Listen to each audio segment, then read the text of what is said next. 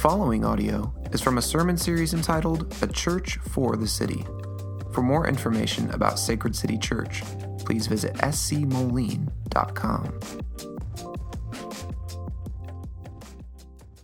Hear the word of the Lord from Psalm 105, 1-6. Oh, give thanks to the Lord. Call upon his name. Make known his deeds among the peoples. Sing to him. Sing praises to him. Tell of all his wondrous works. Glory in his holy name. Let the hearts of those who seek the Lord rejoice. Seek the Lord in his strength. Seek his presence continually. Remember the wondrous works that he has done, his miracles and the judgments he uttered. O offspring of Abraham, his servant, children of Jacob, his chosen ones. This is the word of the Lord.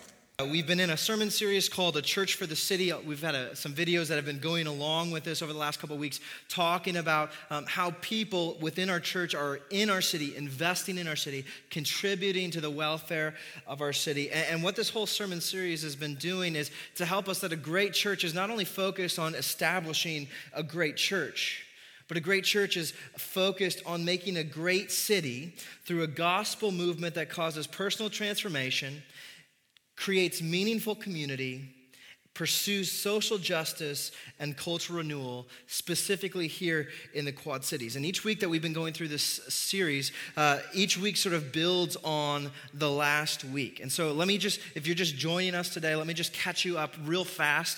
The first week we talked about God loves the city, and because God loves the city, Christians ought to love the city as well. Last week we talked about, well, how do you do that? Well, Christians are called to seek the welfare of the city, that Christians are sent by God into the city to work for the betterment and the flourishing of the city. And last week we really laid out a lot of really practical ways to go about doing that, and I hope that we've gotten to work doing that as a church. So we've been thinking, how are some ways that I can step up into that? Or maybe to say, hey, these are ways that I'm already doing that, and I can do that with a little bit more intentionality.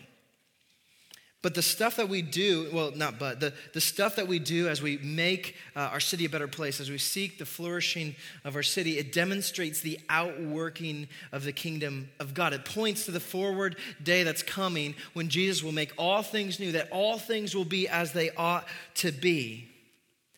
And while we work for those things, the reality is that no one is going to come to know who God is because our grass is well kept or because we went and gave blood at a blood drive. Right? That stuff is good stuff that we ought to do, but it isn't explicitly Christian. In fact, there are a lot of non-Christians who are seeking the welfare of our city, who are bettering our city in ways that actually puts some Christians to shame. The reality here is that even as hard as we try to keep our lawns nice, to keep our house looking good, to make our city a more welcoming and inviting place, those things are not going to cause personal transformation in themselves, right? Nobody's huddled up in your neighbor's best maintained yard and having a revival there. That just doesn't happen.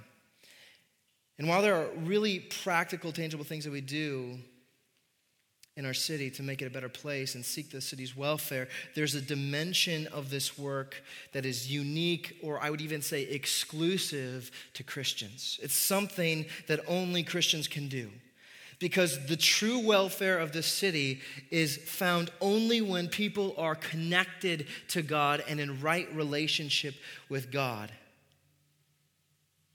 Therefore, a church for the city not only does that really practical stuff to seek the welfare of the city, but a church for the city is a church that is working to connect people to God. And there are two primary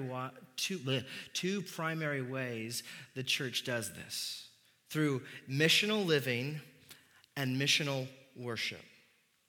Now, if you've been around Sacred City, you know that the word missional is more than just a buzzword, right? We don't just slap the word missional on something and say, hey, now we're doing it. Missional points to our gospel identity as missionaries. We believe that God has sent Jesus Christ to earth as a missionary to connect sinners to God because sin had once separated us from God. And now, as people who have been connected to God the Father, we as Christians are now sent to the city, to people who are not yet connected to Jesus, to help connect them, to bridge those gaps. In fact, John 20:21, Jesus tells his followers, as the Father has sent me, now I am sending you. Now, Jesus isn't just sending the elite Christians, right? He's not just sending the Christians who got their lives together, who can do something in sort of a very upfront, visible sort of way. It's not just for the people who are in vocational ministry. Every Christian, Charles Spurgeon says this. He says, every Christian is either a missionary or an imposter. Now, Spurgeon wasn't saying that every Christian is going to go overseas. Like, not every Christian is going to pack up and go to India or go to Africa to live on mission. What he's saying is that every Christian, every person who trusts in Jesus as their Lord and Savior is a missionary right where you are. Right where life happens, God has sent you there as a missionary. So where you go to work, to school, when you go to the gym, in your neighborhood, you are there with a mission to help people get connected to God. You're not just earning a paycheck. You're not just filling up space. You're not just going to get a degree. You are there with a bigger universal mission to help connect people to God. And we're going to talk more about how this looks like when we're living missionally in the coming weeks. But today's focus is really on the second piece of that, right? That's missional living. We're going to talk about missional worship today. That's the second main way we connect other people to God. If we are missionaries wherever we go throughout our week, that is especially true on Sunday mornings. Sunday mornings, we are here to worship as missionaries. And as we dig into Psalm 105, it displays three paradoxical traits that makes our worship missional. And here they are. The first one is that missional worship is both exclusive and inclusive. The second way our worship is missional is that it is corporate and personal. And the third way we worship missionally is to seek what's already been found. So we're going to dig into these three things here. So what does it mean that missional worship is both exclusive and inclusive? It seems to be, paradoxical, right? Juxtaposed to one another. But if you look at Psalm 105, you see that worship has a singular, exclusive focus. Just glance at it with me here. It says, give thanks to the Lord, call upon his name, make known his deeds, sing to him, sing praises to him, tell of his wondrous works, glory in his holy name. See, worship is not about you. It's not about me. Right? We don't sit here on Sunday mornings and give ourselves pats on the back, right? Propping each other up, giving each other kudos. You don't turn to your neighbor and say, man, you really impress me. We don't do that. Missional worship has an exclusive and singular focus on God and what he has done. It's a small view of ourselves and a big view of God. It's saying in Psalm 105 that we're here to proclaim, to testify, to talk loudly about God. Right? That there's a singular focus, that we're looking up to God and what he's done. And that's why we sing the songs that we do. Right? We're very strategic in our song selection on Sunday, where we're not singing about me and the way that I feel. We're singing about God, his glory, his goodness, his mercy. And the times that we do sing about me, right, we sing, I was an orphan lost at the fall. See, that's just setting the backdrop to point to what God has done for us, that he turned around and saved us.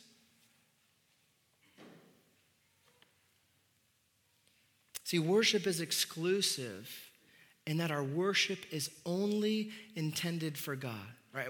Even another song, I'm trying to think of the lyrics. It's your breath in our lungs, so we pour back our praise to you only. And while our focus in worship is exclusively on God, it is inclusive of others. Now, this doesn't mean that we compromise our Godward focus. No, our gaze is always set on him. But we worship in a way, we sing praises to God in a way, we speak of God in a way that helps not yet believers make sense of what we've experienced and what we're talking about.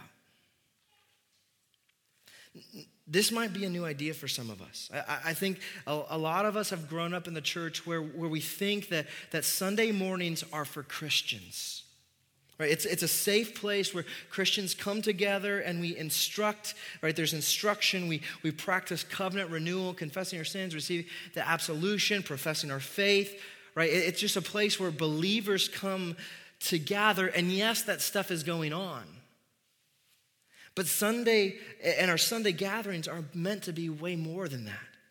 Sunday mornings are not only for the instruction and the edification of the believers, but it's for evangelism and mission toward not yet believers. Sunday morning is a way to engage with skeptics and the seekers that are in our city. And in fact, you look at verse 1 of Psalm 105, this implies that worship, Sunday gathering, when we gather as God's people, it's meant to happen within mixed company. It says, make known his deeds among the peoples. If you look at an NIV translation or other translation, it'll say, make known his deeds among the nations. It's pointing to the fact that Christians and not yet believers should be in the same room. Now, there's a huge implication for us in this, that if this is true, that worship is meant to be in mixed company, it means that Christians need to be relentlessly inviting the people we are on mission to join us here as we worship, or in any place where Christians gather together.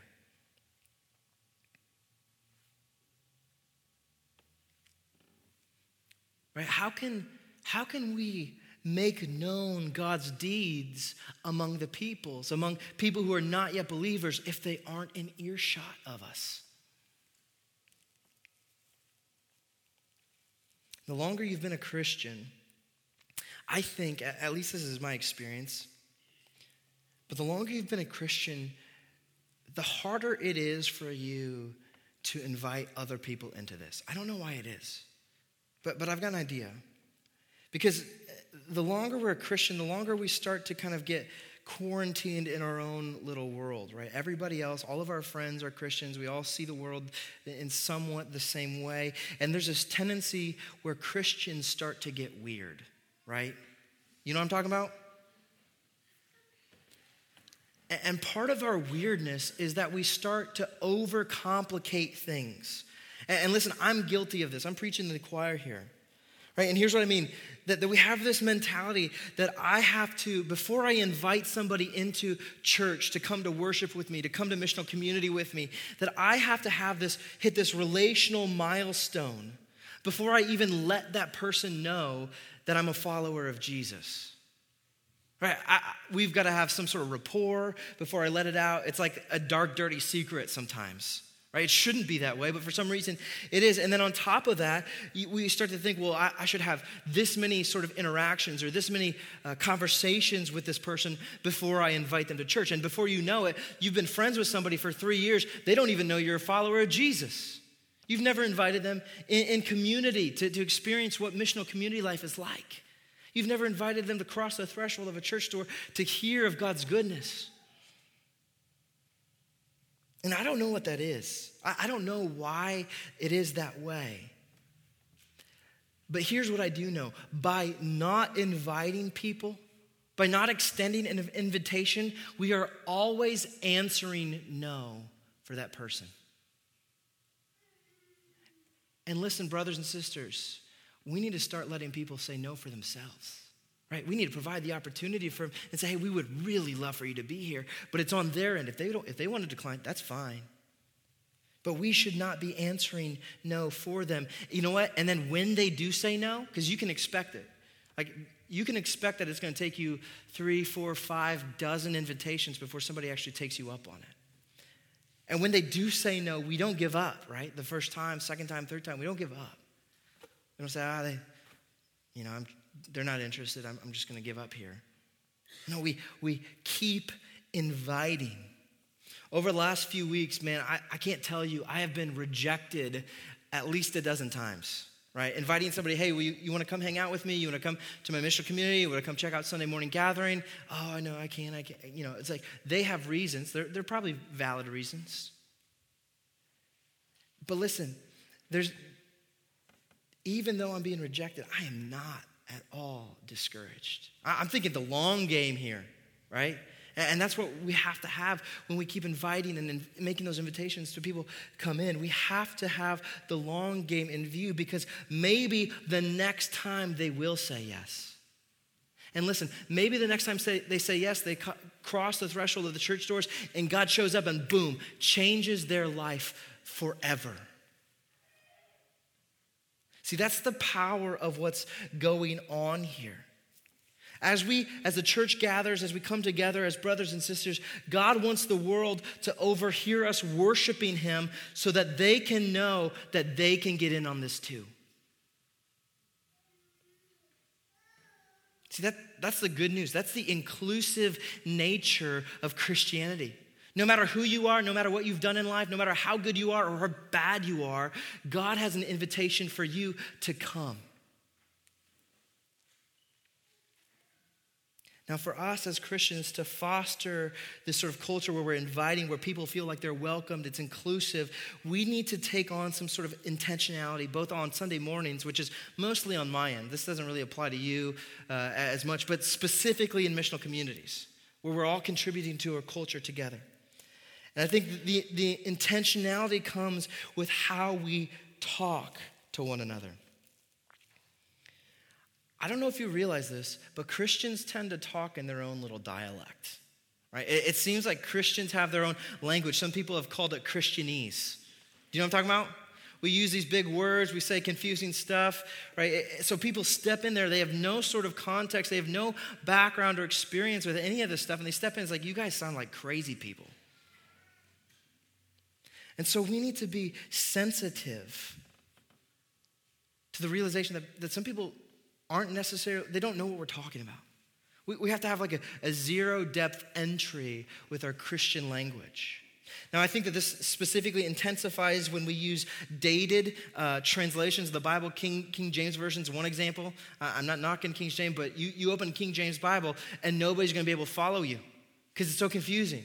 Thou and thou'st and thou, and I mean, it's like all this confusing language. And that's one of the reasons at Sacred City why we use the English Standard Version Bible. Right? It's plain language. Like it's something that anybody can pick up and start to understand. But that does not mean that it's. You open up the English Standard Version Bible, and there are going to be some big words in there. Right? There's some $5 words spread throughout. Now the key isn't we don't just throw away those words. We don't use those words anymore. If we're going to use those words, the key is to explain what they mean in a way that is palatable. In a way that people can understand what we're talking about. See, all these Christian words, the Christian dialect, the language has a place, but if these words are putting up barriers, if it's preventing people from understanding what's going on, they're ineffective for us. So, in our missional communities, this means that we explain things. Right? We talk as if there are unbelievers in the room. This means on Sunday morning, we unpack what we're doing. We've got these slides. If you're here early, usually visitors are here early, which I don't know where you guys are. You missed like this is the call to worship, all the good stuff. But we got these slides that say, hey, why do we do this? Why do we confess our sins? Well, we confess our sins every week together as a church because even though we believe the gospel, even though Jesus has saved us, we still stray away from God each and every day. Why do we profess our faith? Well, it helps us, it catechizes us, it trains us, not only intellectually, but shapes our hearts. Sound doctrine forms us and leads way into practical theology. Why do we come to the Lord's table each week? Well, it's a meal that points us to Jesus and offers Christians a supernatural strength to live as missionaries in the world. And if you are a missionary, you're inviting people, it's kind of on you to help explain what's going on, right? To sort of prime the pump. Hey, here's what you're going to experience. You come in church, there's probably going to be some people lifting up their hands in worship. This is what's going on, right? It's a sign of surrender and devotion. There's going to be people kind of hooping and hollering. You guys are kind of quiet. But sometimes I'm hooping and hollering. People are going to say stuff. Well, why do they do it? They're giving their stamp of approval. They're testifying to the truthfulness. Right? And if you don't know what's going on, every month we provide a visitor form that helps answer some of these questions. Like, what's going on? We want people to be in the know about what's going on and not just do goofy stuff that nobody has any idea about what we're doing, right? That's when people start to think that this is sort of a dead religion, right? We're just reading words up on the screen. Why are there words up on the screen? Well, we want to tell people. We want to let them know what's going on. And so missional worship is exclusive and it's focused and speaking loudly about what God has done, but it's inclusive, that we do it in a way where other people can understand what's going on. So that's the first paradoxical trait. The second paradoxical trait of missional worship is that missional worship is both corporate and profoundly personal. If you step foot into many contemporary evangelical churches, you'll notice that their Sunday mornings are designed in a way that cultivates an atmosphere that's meant to set up this sort of me and God experience. That's just me and God, right? So they'll dim the lights down low. You can't see other people. You just see the words on the screen, maybe a worship leader. They blast the music so you can't hear the other voices around you. So it's a me and God sort of world. Now, if you read the Old Testament, if you read the New Testament, this me and God isolation is ludicrous. Because almost every time the Bible uses the word you, now as Westerners in our individualistic society, we see the word you and we think individually. Like it's a singular pronoun. Is that right? A pronoun? Is you a pronoun? I don't know. But you, it's a singular thing. But almost every place in Scripture, when you see the word you, it's not talking about individuals, it's talking about the corporate gathering of God's people. It's talking about God's people at large. And so when we profess our faith this morning, we profess our faith straight from Scripture, from 1 Peter chapter 2, verse 9 and 10.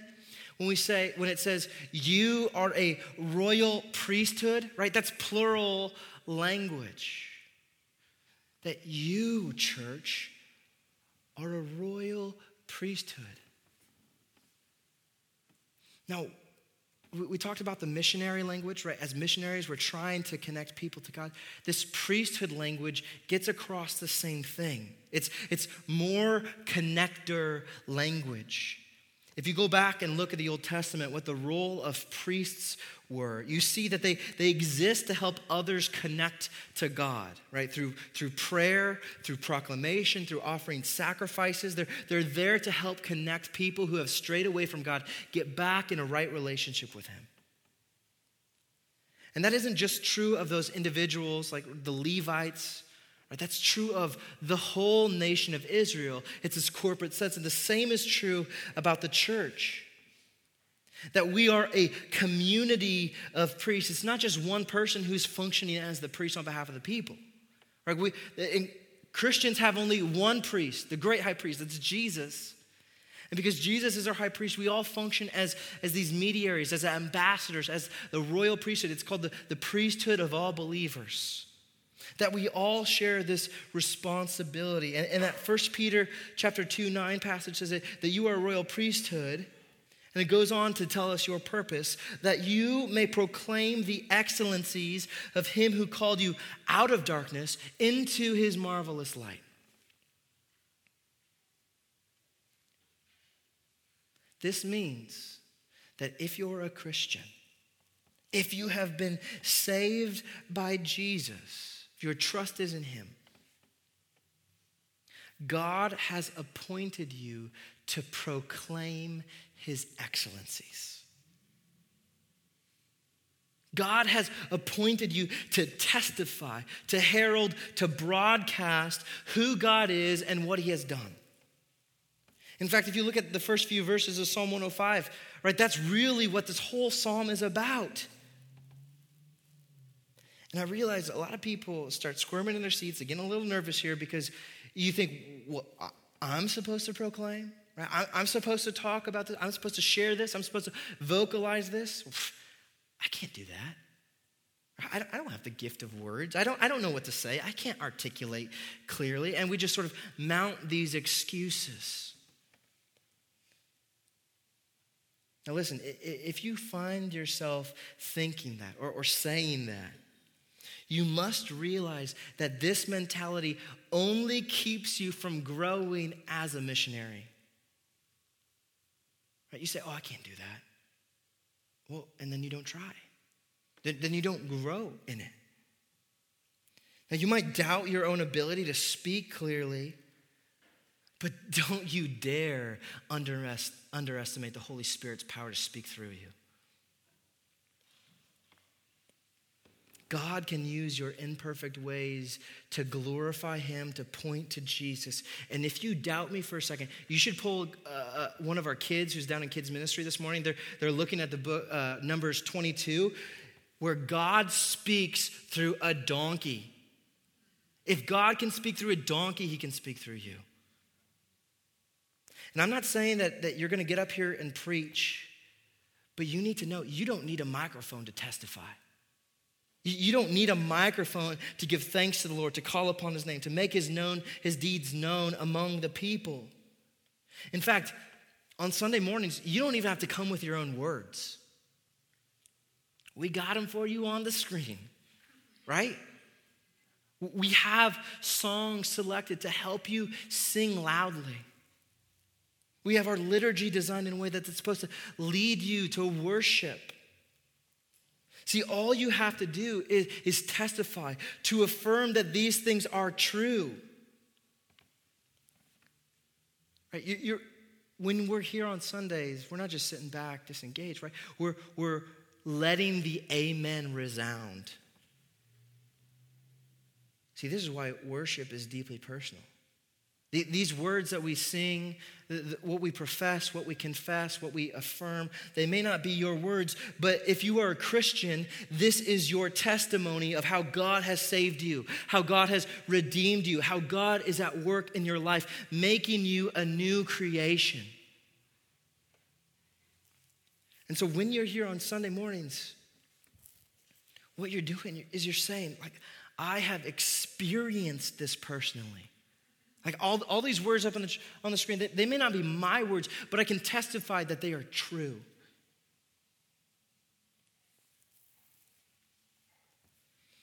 Now, this means that every single person plays an integral part on Sunday mornings. See, the reality is that we need you here. When you're gone, we miss your voice. When you're gone, we miss your testimony. See, it's not just about the preacher, it's not just the band or the readers that play an integral part of our Sunday mornings. If you are a Christian, you are here to contribute. And simply showing up on Sunday morning doesn't fulfill the prompts of Psalm 105. Right? Psalm 105 is calling us to action. Sing, give thanks, call upon his name, make known his deeds, tell of what he's done, glory in the Lord, remember and recall. You cannot do these things passively. You can't just sit back in your pew and consume like this is some sort of a show that we're putting on for you. See, worship is a place where we are meant to engage from the front pew to the back pew.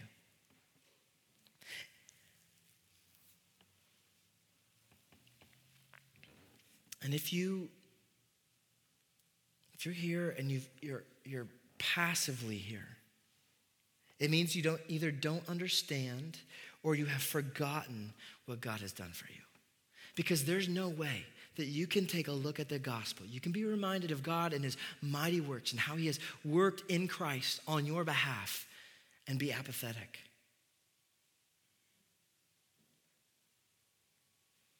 This is why we need Psalms like Psalm 105 that tell us to recall, to remember, to think back to what God has done. And when we do that, when we can put our mind on Christ, our worship becomes convincing.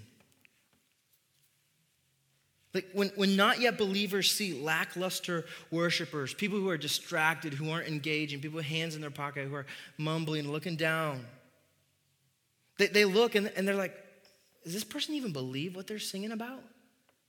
They can sense the discontinuity, the phoniness of that. See, so it's in this sense that convincing worship is missional. This means that we're intentional with the way that we worship, that we want to be physically and emotionally engaged with what's going on. And if that means coming here early and picking up the liturgy so you can flip through it and prepare your heart, if that means listening to the Sacred City worship playlist that we got going on Spotify so you can know the songs and so you can engage, then by all means do that. Because if it doesn't look like we believe what we're singing or what we're saying, then people are going to look at us and dismiss it.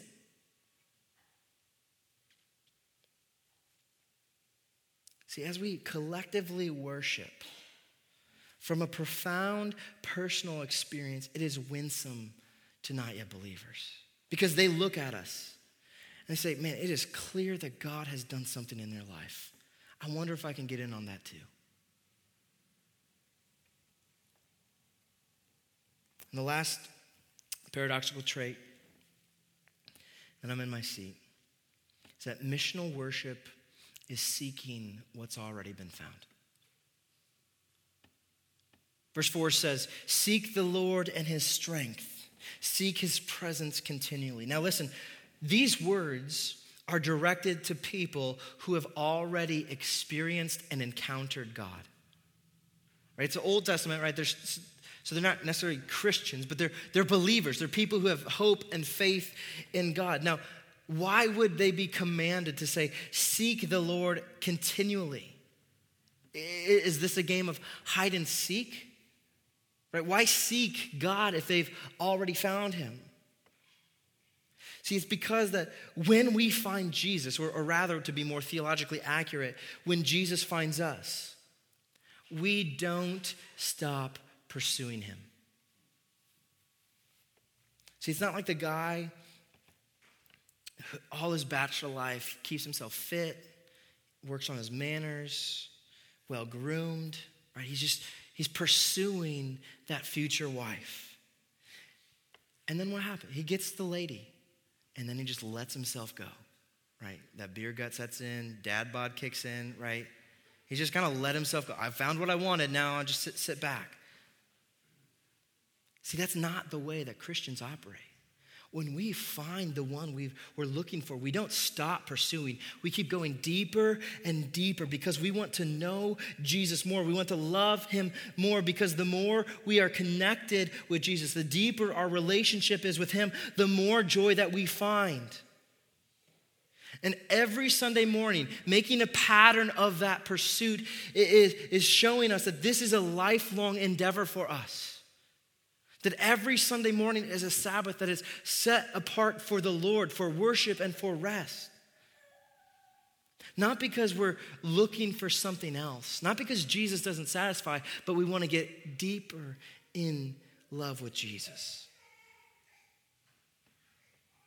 Now the reality is that Christians and not yet believers are both seekers. You realize that? Christians and not yet believers are both seekers. The only difference is that Christians know what their hearts are longing for. See, this is what makes worship missional. We come in, I have found, Song of Solomon talk about, I have found what my heart desires. I have found the life eternal in Jesus. I want you to come check this out. St. Augustine says, our hearts are restless until they rest in thee, O Lord. If you want to be a good missionary, you have to have this reality that everyone in our city is searching for God. They're just looking in the wrong spot. And so we worship missionally when we invite other people in to seek the Lord with us. We say, follow me as I follow Christ. In Matthew 7, Jesus tells us, seek and you will find. See, we're taking Jesus up on his promise. And while we seek Jesus, we do so from a place of first being sought after. You look at Psalm 105, and it carries on after verse 6 into verse 7 and through the whole rest of the psalm. It is reminding us at length of what God has done to seek the Israelites, to his own people. Right? And if Psalm 105 it culminates in this worship because of what God has done through the Exodus and choosing a people and keeping his promises, how much more intense should our worship be when we see the length of what Jesus went to seek us out?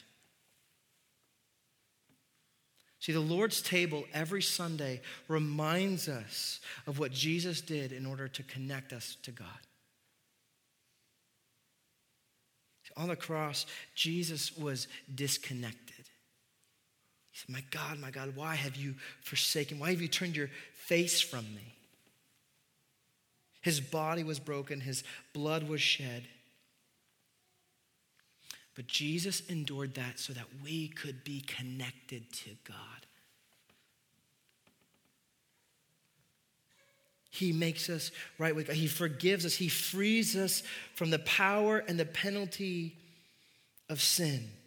And one day he promises that he will make all things new and the presence of sin will be completely wiped out. See, this is why we worship. What we were incapable of doing on our own. Like nobody's capable of approaching God the Father on their own. But because of Jesus, he connects us. Jesus did what we were incapable of doing. And that's why we worship. We say, look at his power, look at his might, look at his strength and what he has done for us. Look at his grace and his mercy. That's why we worship. Father, we thank you for your grace that finds us, that seeks us out. We thank you for the way that you have worked to connect us to yourself, that we were once aliens, we were once far off, we were separated from you, but because of the blood of Christ, we are cleansed and we are brought near. As your people, Lord, would you now send us out? Would you help us to live missionally with the focus of connecting others to you? Would you help us set a culture here within this church to worship missionally, to be thinking of the outsider as we are in our own little space. And God, would you help us in a way that leads to more conversions this year, to seeing people baptized, to seeing people hear of your good works, to hear what you've done for us in the gospel and put their trust in Christ. We ask this, God, for our good, for your glory. We pray in Jesus' name.